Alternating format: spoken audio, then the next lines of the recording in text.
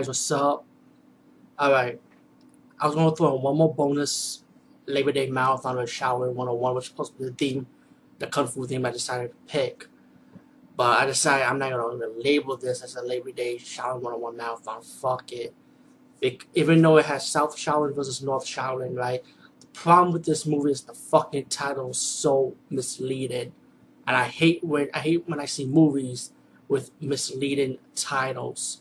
You know, when you title something, it needs to live up to the hype for some reason. Yes, you got your Shaolin, South and North. But the problem is they do not even fight each other. You would think that. Now, let me recommend you two movies with the Shaolin versus theme before I go on. This is my collection. Shaolin Temple against Lama, which is another good movie you need to check out. And this is the movie I try to review instead of this one to continue with the theme of versus, but it didn't have the versus title on it. It's called Invincible Shaolin. Invincible Shaolin is an excellent movie. It does have North versus South Shaolin in this one, and it's also a Shaw Brothers classic, which I wish I reviewed it first instead of this one. But I promise you, I decided to do this as a future release of Invincible Shaolin. So just remember those two movies if you want to check them out, or just check them on YouTube. Hopefully somebody might post it. But anyway, I'm going to have hope with this review, and I'm going to get full credit because I need to explain this shit right, hopefully. Um, there's a website called it's a beautiful film with fighting for. The reviewers specialize in talking about different kung fu movies and action movies, what it looked like to me. And this review is this review is by B. Matthews, done by September 2nd of 2009, and the movie was done in 1984. Let me give you my own review. The movie starts off with this. It looked like a lord or a general gonna kill the emperor, and then he wants to kill the baby, and I think the baby was probably a prince, right? So the prince was taken away, and the baby was on the wood, like on the tree branch. Some Shaolin monk took the baby with him, and I guess the monk, of course, the monk grew up, the baby grew up to become a monk, and it's like the general needs to kill the last kid, the last prince, and if I'm corrected, I don't know. I'm going to have hope with this review. I think the movie has two princes, I think, and I think one of them died because I didn't see him after this fucking movie, by the way.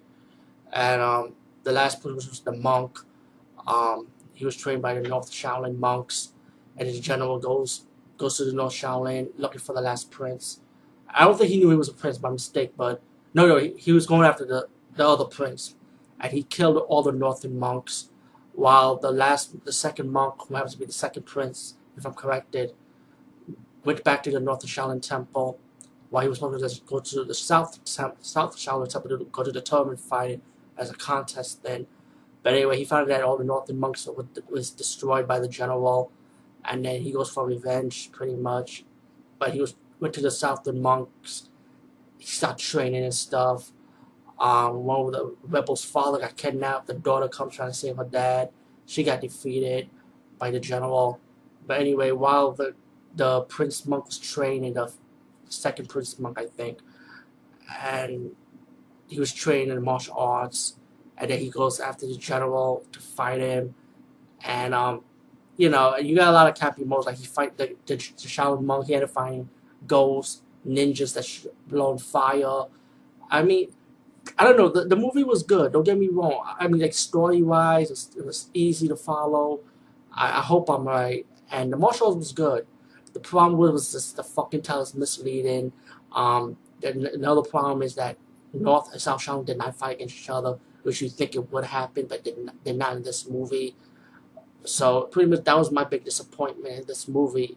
Even though it has so much potential, if they have added something with North and South Shaolin fighting against each other, like at least a contest, like similar to what's the other movie, Shaolin, like Shaolin versus Wu Tang, or something like Shaolin versus Ninja. I think I'm right.